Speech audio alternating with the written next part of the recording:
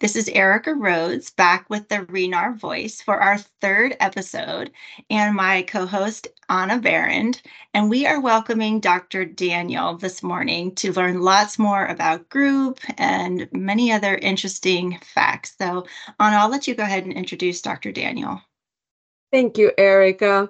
Hi, everyone. And I need to tell you, I'm so excited because now that I see Erica, I realize I just met Erica in person a couple of weeks ago. So I feel like I meet with a friend now. So it's a level of intimacy that's higher. So I'm just very thankful. She's amazing. It was Definitely a wonderful. blessing to meet in person and spend time together.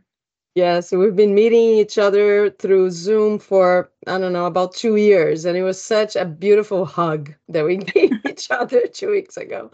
So, anyway, thank you so much, Dr. Daniel, for being here. You Welcome. I'm always, excited.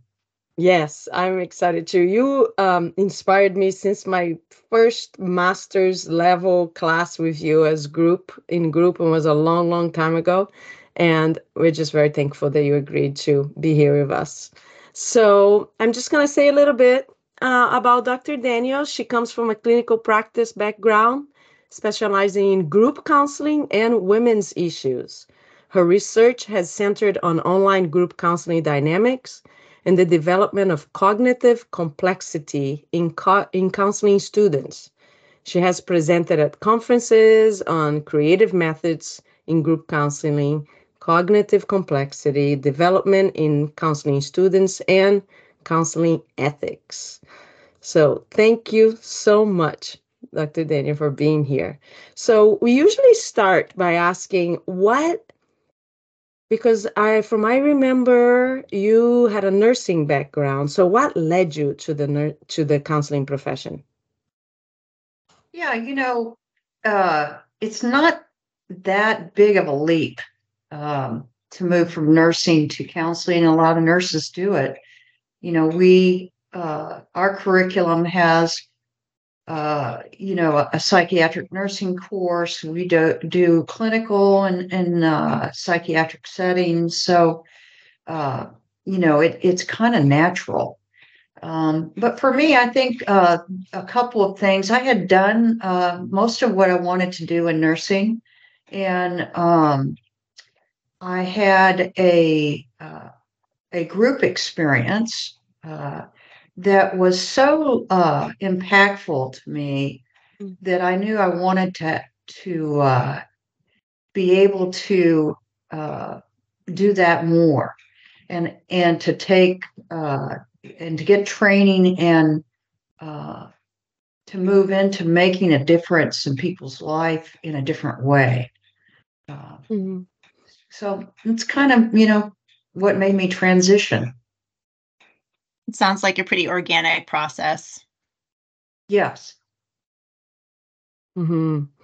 I like that. It's like it was a personal, impactful situation that, wow, that's what I want to do. But in both ways, through nursing and mental health, is like I'm going to bring people into wholeness and healing. Mm-hmm. Yeah. Yeah. And I think nursing is, I'm so thankful for my nursing background. It was far more of a medical model, but, that really helped me in diagnosis and treatment planning and medication management and understanding, how certain diseases, physical diseases, can actually impact mental health. So, it dovetailed very nicely. Yeah, I was thinking that because we are trained to conceptualize, right, with the bio, psycho, social, spiritual dimensions. And the bio, I usually go, okay, how's your sleep? How's your diet?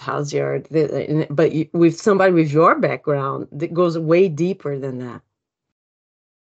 Yeah, it definitely, I don't know if it goes deeper, but it just was more, it just is helpful, very helpful.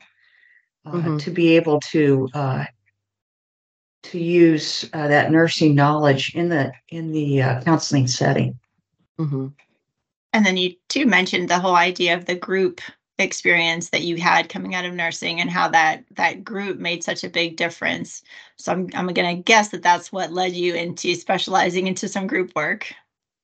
Yeah, it started with volunteering in different type of ministries that used group, like grief recovery and some other ministries. And the more I did group, the more I loved it, and the more expertise I began to develop in it. Especially, after I got my master's, I had the opportunity to be involved in a group, a ministry that used group in a therapeutic way for like 13 years.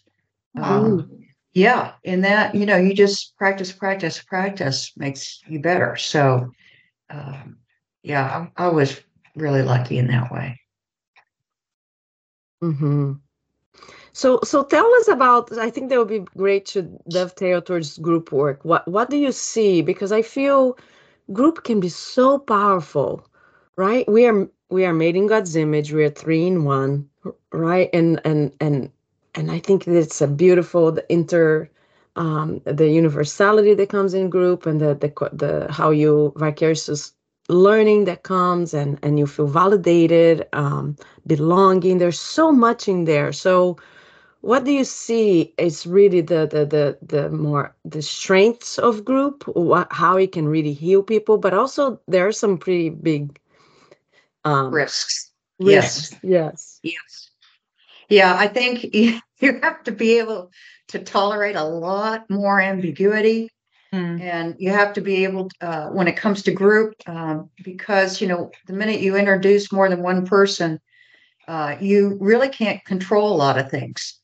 So you have to be comfortable. You have to be able to manage your own anxiety as you watch people interact in an imperfect way, because that's the thing with group. Uh, Everybody comes and as their truest self, and so you begin to see how people do relationship and how that works and how that doesn't work. And so it's a very imperfect, or I would say perfectly imperfect system. Group is, and I think in a lot of ways,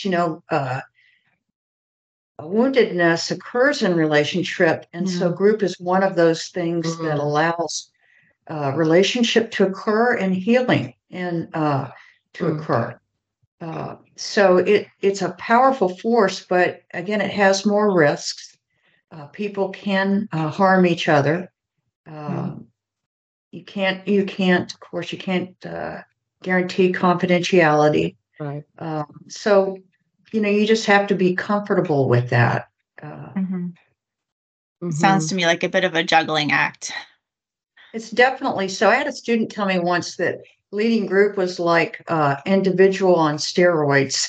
And I thought, yeah, it kind of is. You got so many things going on at one time. But to me, I love that part of it. I love it, and I love being able to focus on the process of group, how we're relating to each other, and what's happening between the words. And bringing that to light and creating the meaning of all that. So I don't know, just I don't know. Yeah, I like it. I think you had given us some information on interpersonal neurobiology when we did our group Yes. work, and how the connections and the attachments and kind of people's pasts are played out in group as they interact with other people. Yeah, you're absolutely right. It's really fascinating to me because I'm a big fan of Yalom, who literally, wrote the book on group psychotherapy. The guy is still alive, and I think he's still practicing. He's just years of experience. And he's the one that brought this theory, this interpersonal theory of group, and would talk about that was based basically a lot on his observations, and that's like his 11 therapeutic factors are brilliant, and you see those in group. Well, now interpersonal neurobiology and things coming from different fields like medicine, et cetera, are beginning to reveal there's actually a biological basis for all of this. Right. It's kind of the way we were created to relate. Exactly. Yeah. And we would say theologically, of course, we were created in the image of God. God is a Trinity. He's kind of the original first group, you might say. There you go. And we are created for relationship like He relates. And so it to me just all sort of melds together and makes sense. Mm-hmm. I love Dan Siegel's definition of the mind, because so many people think the mind is just underneath your cranium, but it says it is embodied and relational. Right? So it's just so amazing to ponder on that. Like, our mind is relational. What does that mean? And how a better place, like a setting, like in a group, that it will show how you relate with people. Like they say, a group is a microcosm of what happens outside. Yalom says that all the time, right? Like that, how you're relating here is that, and even the sense that you are getting towards, that's what happens with their interpersonal relationship outside the group. On their so yeah, I think I think it's exciting that the brain is far more malleable, flexible, and capable of changing even as we age, which is a different paradigm than years ago. Yes.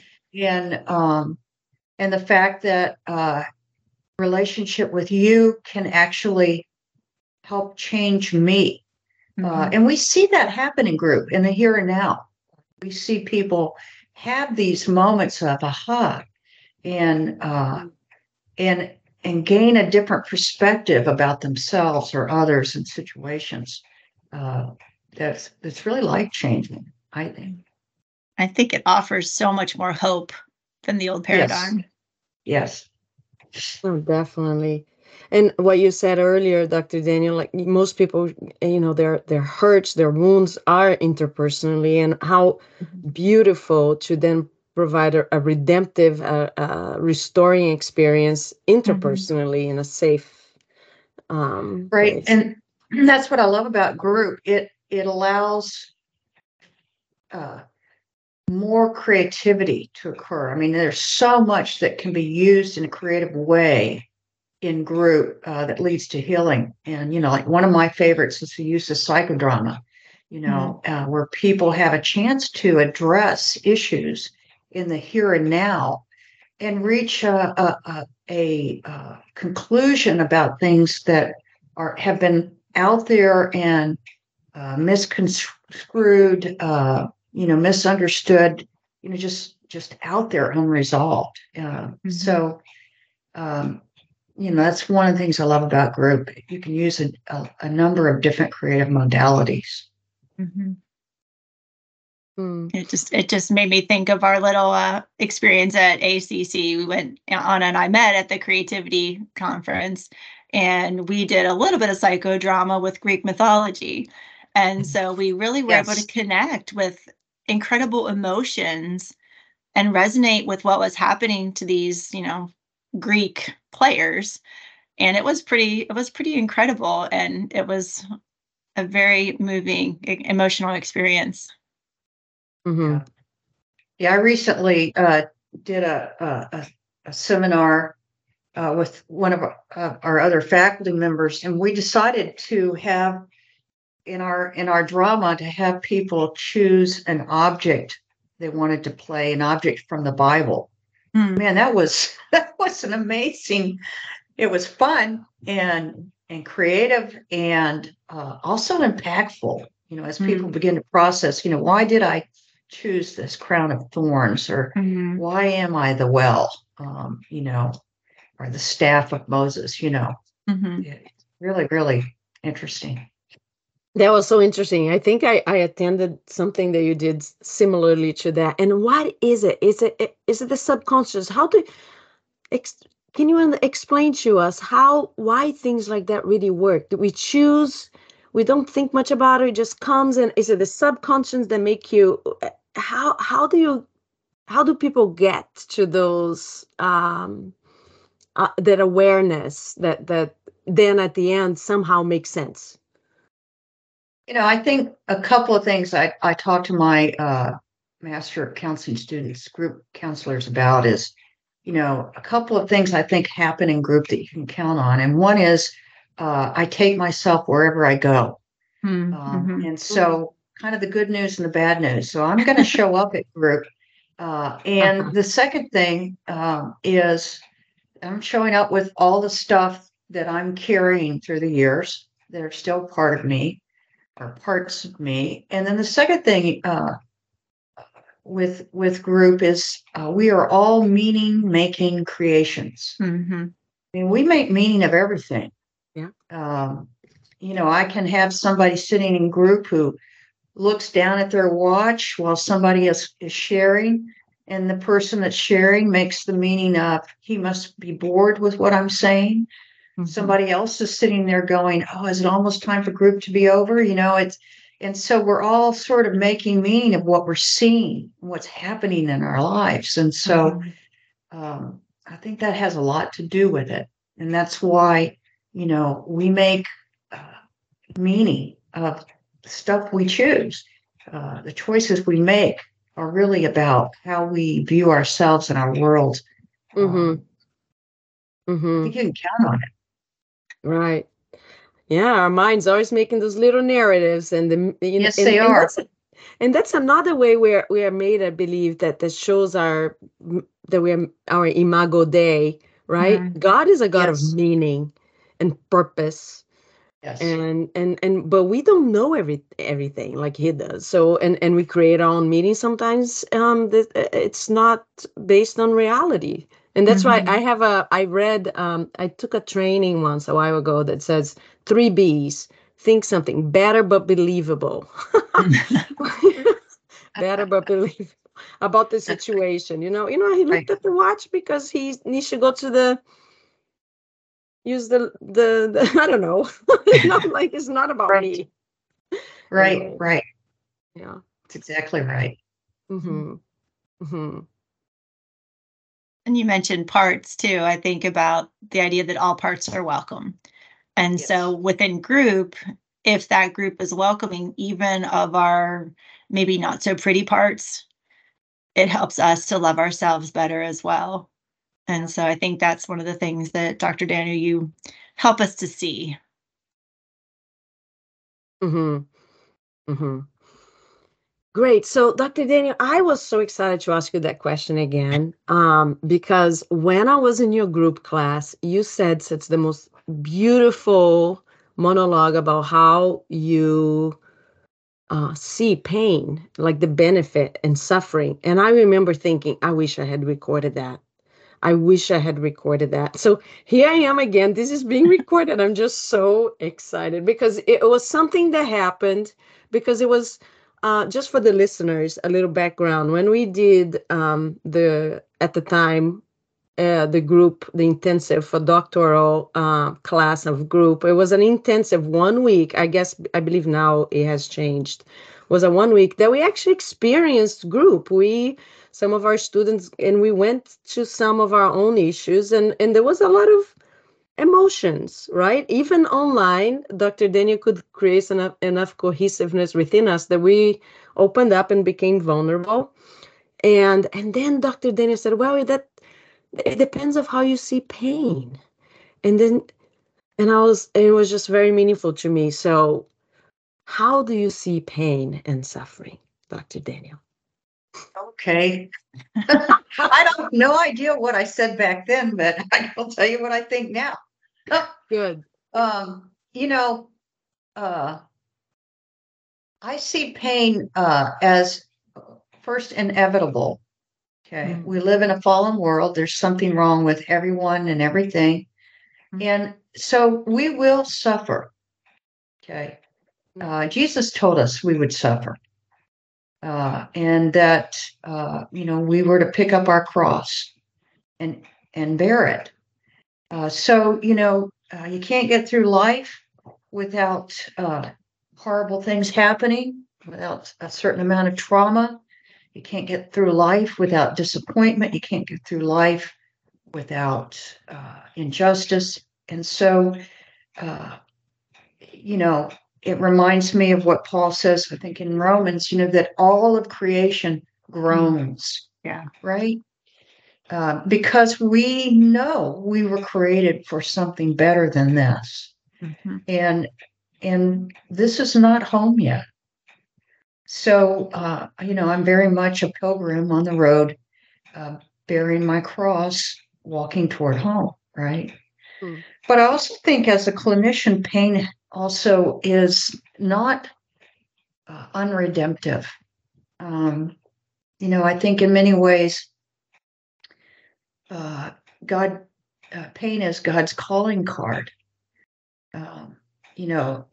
None of us, I think, really seek God until the wheels have come off our buses, right? And we can't make our world work anymore. That's the value of pain and suffering. Makes me stop and say, I can't, God can, and I'm willing. Mm-hmm. And so, one of the things I really love about Alan Jones, one of the things he says in Soul Making, the Desert Way of Spirituality, is we look, we weep, we live.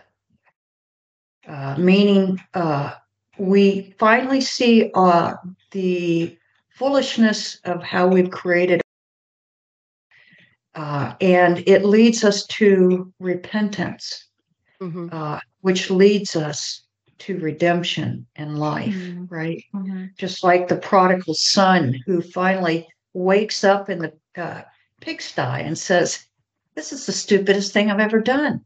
I want to go back. I want to go back to my father. And so, we have to wake up to the pigsty of our lives and say, this is ridiculous what I've done. I want to go back. So I think it's a two-edged sword, something I bear, but also something that can be very redemptive for me. Mm-hmm. Mm-hmm. Yeah, as you're saying, I'm thinking, pain. I think of leprosy. Mm-hmm. Leprosy is not feeling pain, and then you hurt yourself as a result. It can be protective.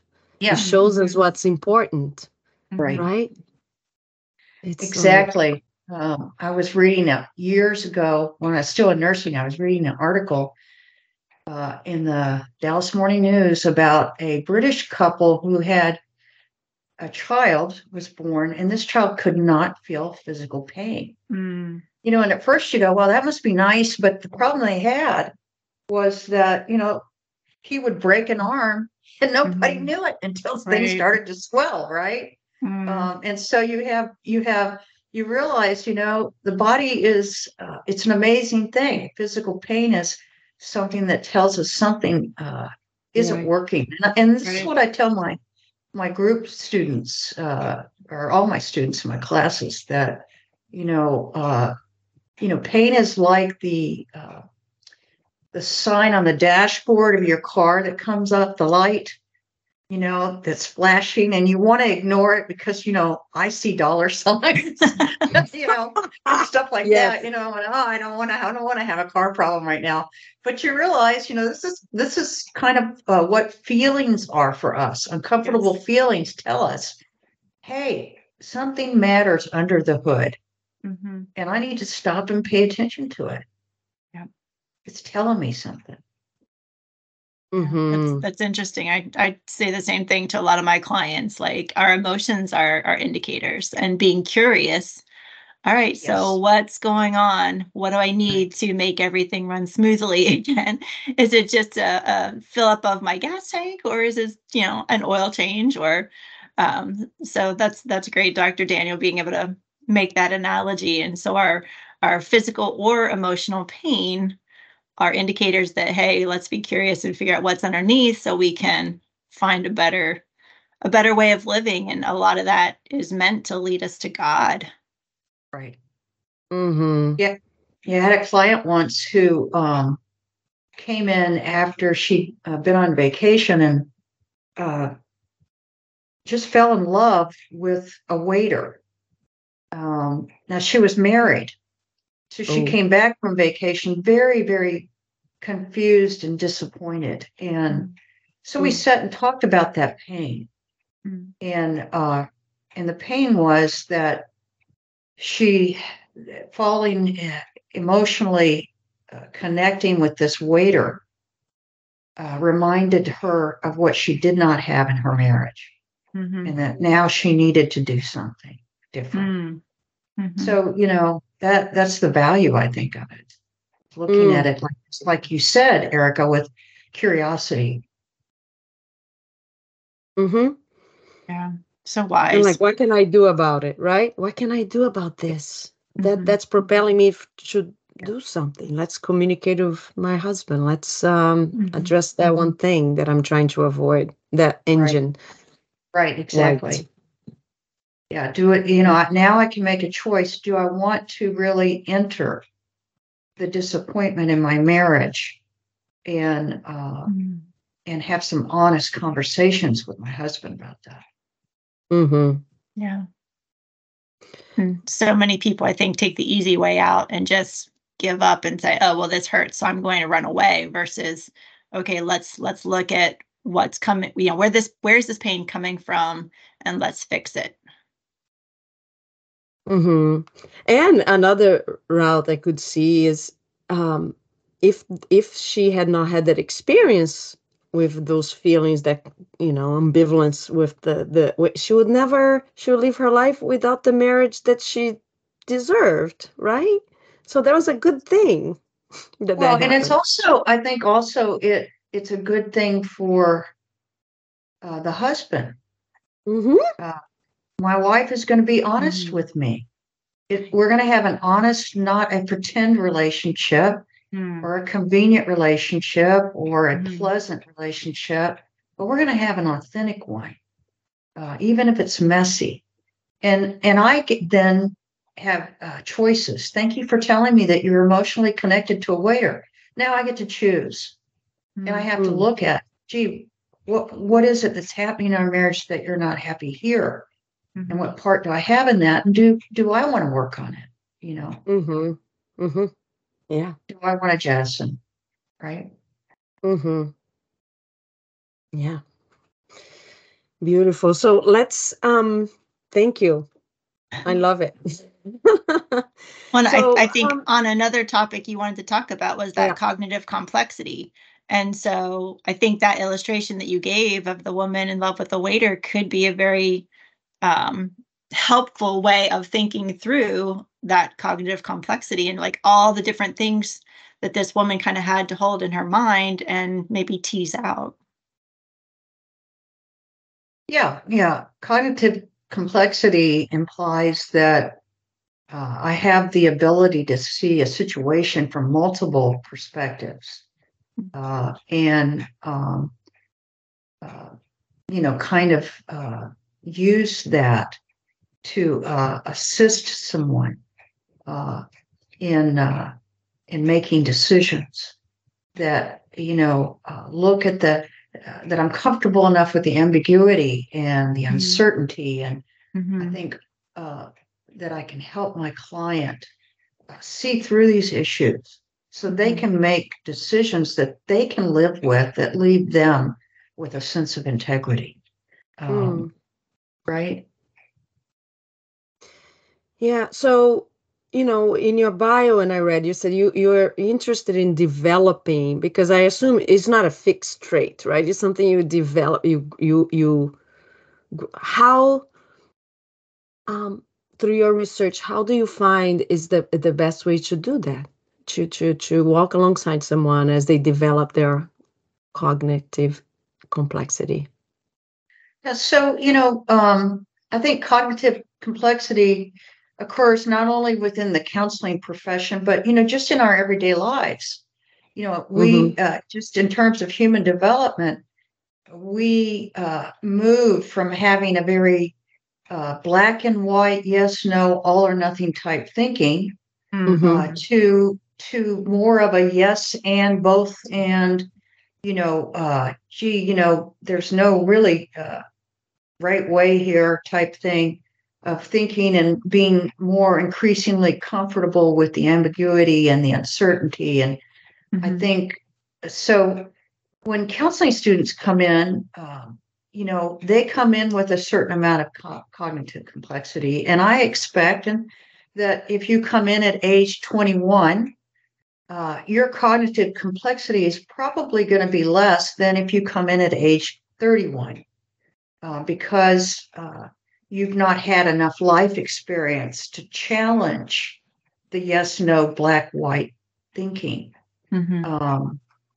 And so what I like to do with counseling students is what I call throwing pebbles in the pond and creating ripples, and challenging that thinking, and pointing out how that sort of rigid black-white thinking, yes, no, isn't going to work in the situation that they're dealing with in their client's world.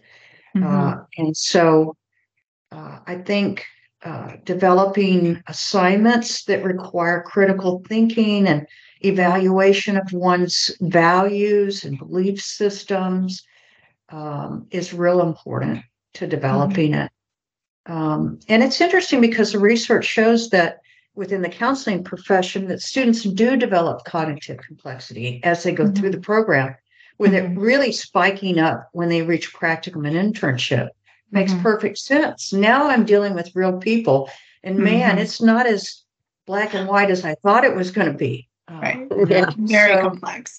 Yeah, very complex. And I better grow myself up pretty quick, if I'm going to figure out how to deal with all of this and be helpful, not harmful. Yeah. And I think once, developing that ability makes me more multiculturally competent, more at ease in the counseling relationship and the uncertainty, more able to be present with clients, that type of thing, more confident. Yeah. Sounds like that cognitive complexity is not only, it's a skill that you need to have as a clinician, but also as a human being. Yes. For your own life, right? For your own life. And Erica and I, well, no, it wasn't Erica. I'm sorry, Erica. It was with another doc students that we talked a lot about andragogy, how adult learners bring their own experiences into the classroom, and that's what I heard you say. As the more you live and you understand that it's not as cookie cutter, black and white, I think there's huge. Yeah, there's huge advantages to being able to hold that both and. Yes. And being comfortable with that. Yes. Yes. Kind of being comfortable with being uncomfortable, right? As it doesn't sit well with us. I think growing, as we're growing up in high school and even undergrad, there's right answers, and so when master's level students come in, they want to know the right answer. And it's like with cognitive complexity, there are maybe many right answers. And so kind of holding to the idea of we can look at many different ways and find right answers on a lot of different paths with helping our clients. And I think there also, the other thing is there's not just one choice, there are multiple choices. And then I think even at a deeper level, beginning to see that what is a reality in life, and that is that more often than not, I have choices, but I don't like either one. Yes. So now, right? I wish the choice that I want was available to me, but so often in life, it's not. And so now I have to decide which pain will I bear, because I can't have the perfect world, right? Yeah, I think back to your example about the woman who, fell in love with the waiter. She was going to experience pain, not, being cut off with this relationship that gave her this emotional connection, or she's going to face pain as she works through the struggle with her marriage. So there's not there's just not an easy answer. And that's kind of what counseling is. There just isn't an easy answer for our clients. Mm-hmm. Yeah. This conversation is making me think of Dr. Volk, that what he always says, we need to embrace our capacity for wrongness. Yeah. Like Yeah. the idea of that you have it right, it borderlines a little bit of pride and arrogance, right? Mhm. Yeah. And I think that Yeah. curiosity and openness. Go ahead. Yeah. Yeah. A little humility goes a long way in Mhm. helping me as a counselor. So, Yeah. And I imagine with group work, that's super helpful to have that cognitive complexity because you've got maybe 8 different people with 8 Right. different understandings of a situation. And so as we work in that group, you can kind of bring forth each person's understanding and hold them all to be okay. right. Right. Mm-hmm. So developing cognitive complexity. Let me see if you need to be in touch with your life ambiguity. Am I pronouncing that correctly? Yes. And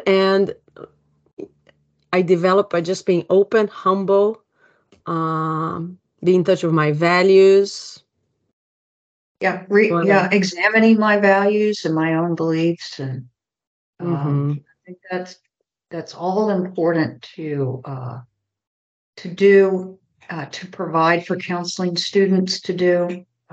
Like I said, assignments and exercises that stretch them, that Mm-hmm. cause the pond to ripple, and for them to have to re-examine what they think and believe and value. That's especially important, I believe, in a Christian institution. Yeah. Mm-hmm. Yeah, I think in many ways, Jesus is a good example of cognitive complexity. Mm-hmm. And he was able to question the black and white, yes, no, all or nothing thinking, Mm-hmm. and bring out the ambiguity and the uncertainty, and uh, um, embrace people of different belief systems and cultures and values than his own. Mm-hmm. Yeah, that's beautiful. May we do more of that. Yeah, especially these days, may we do more of that. Yeah. Yeah. Mm. Yes, I almost feel like, okay, Lord, help us. Like, just help us be more like you. Oh, yeah, to see the dignity in each human being in front of us. Mm-hmm.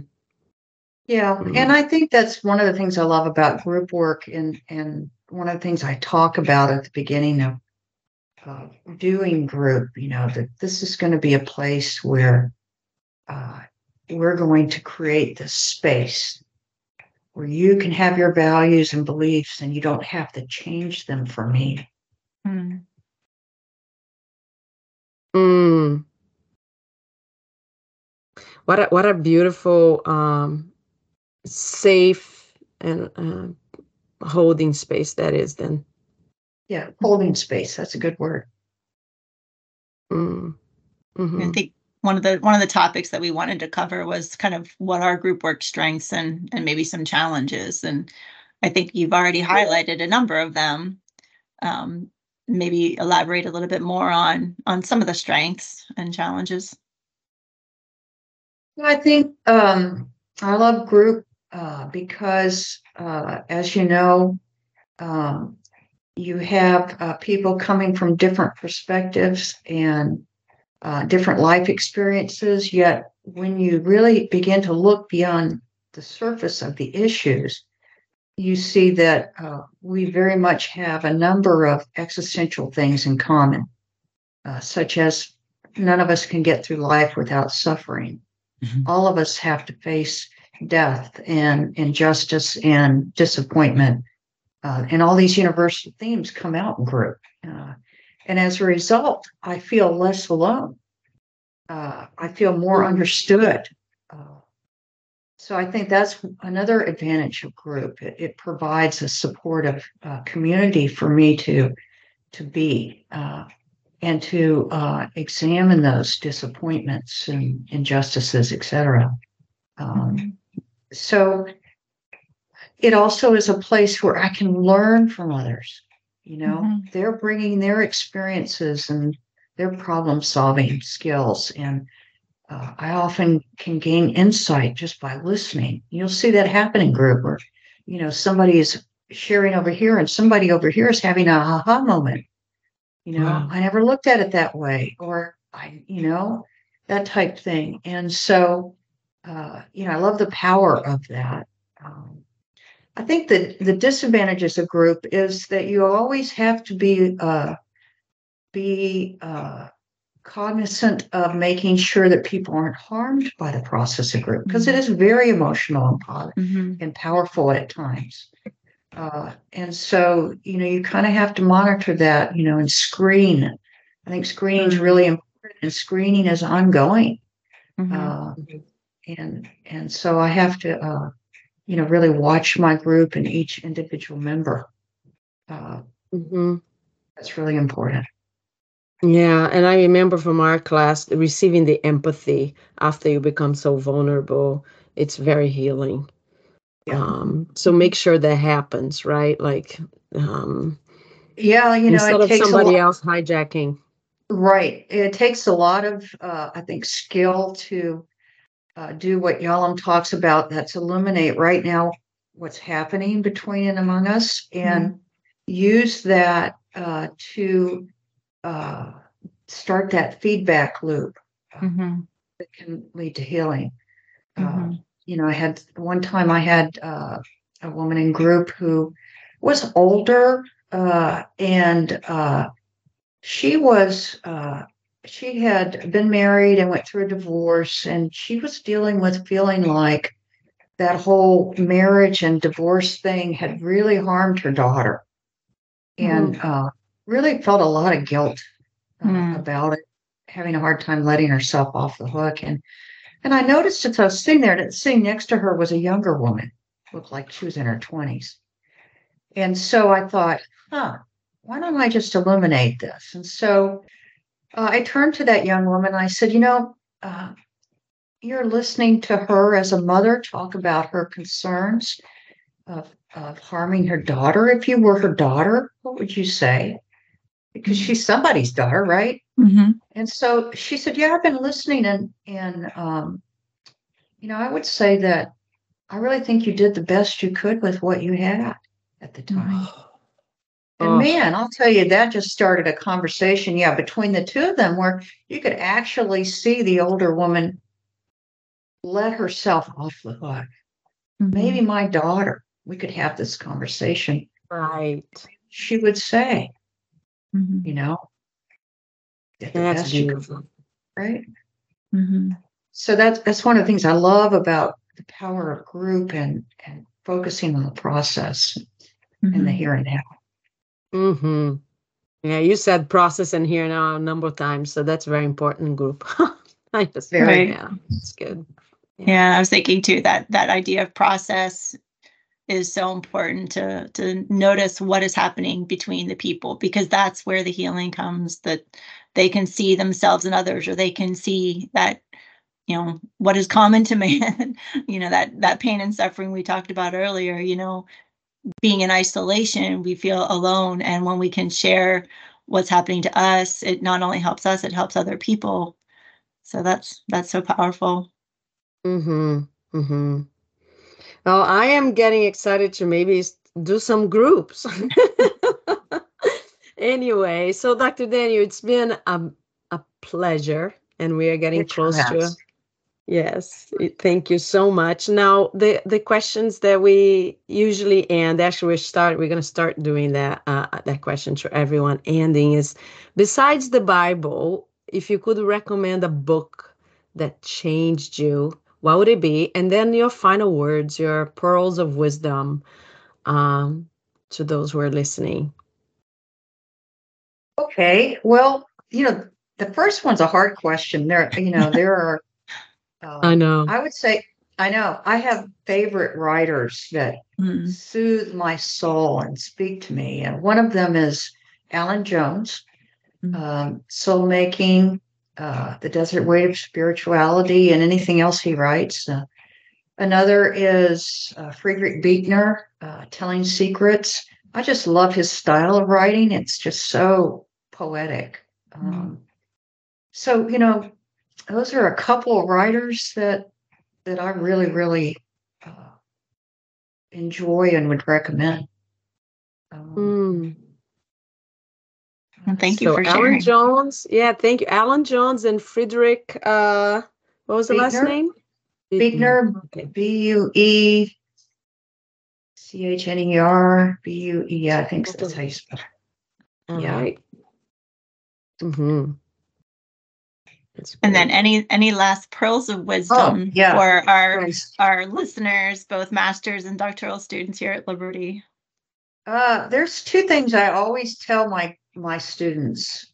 The first is there are two rules in counseling. The general rule in counseling is take care of yourself so you can take care of others. Yes. This is a profession with a high burnout rate, and there's a good reason for that. And so you really got to learn how to take care of yourself. And then I always tell my group students, never sacrifice your group for one person. That's the cardinal rule. So those are the two pearls I leave with them. That's about all I have. Very important. Very important wisdom. So thank you so much, Dr. Daniel. It's been a pleasure talking to you. And I think you've had more than a few pearls of wisdom for us today. Yes. So I'm excited to share this with our listeners. And I think Anna mentioned in other broadcasts, but we do want to hear back from people who are listening and let us know, how we can be helpful. What are the issues that you guys want to hear about? Maybe a professor like Anna had this memorable experience with you, Dr. Daniel, and I know there's other students who have professors who have been meaningful that they would love to hear more about. So thank you so much, and we're going to sign off. Take care. Thank you, everyone. Thanks. Thank you, Dr. Daniel and You're Erica. welcome.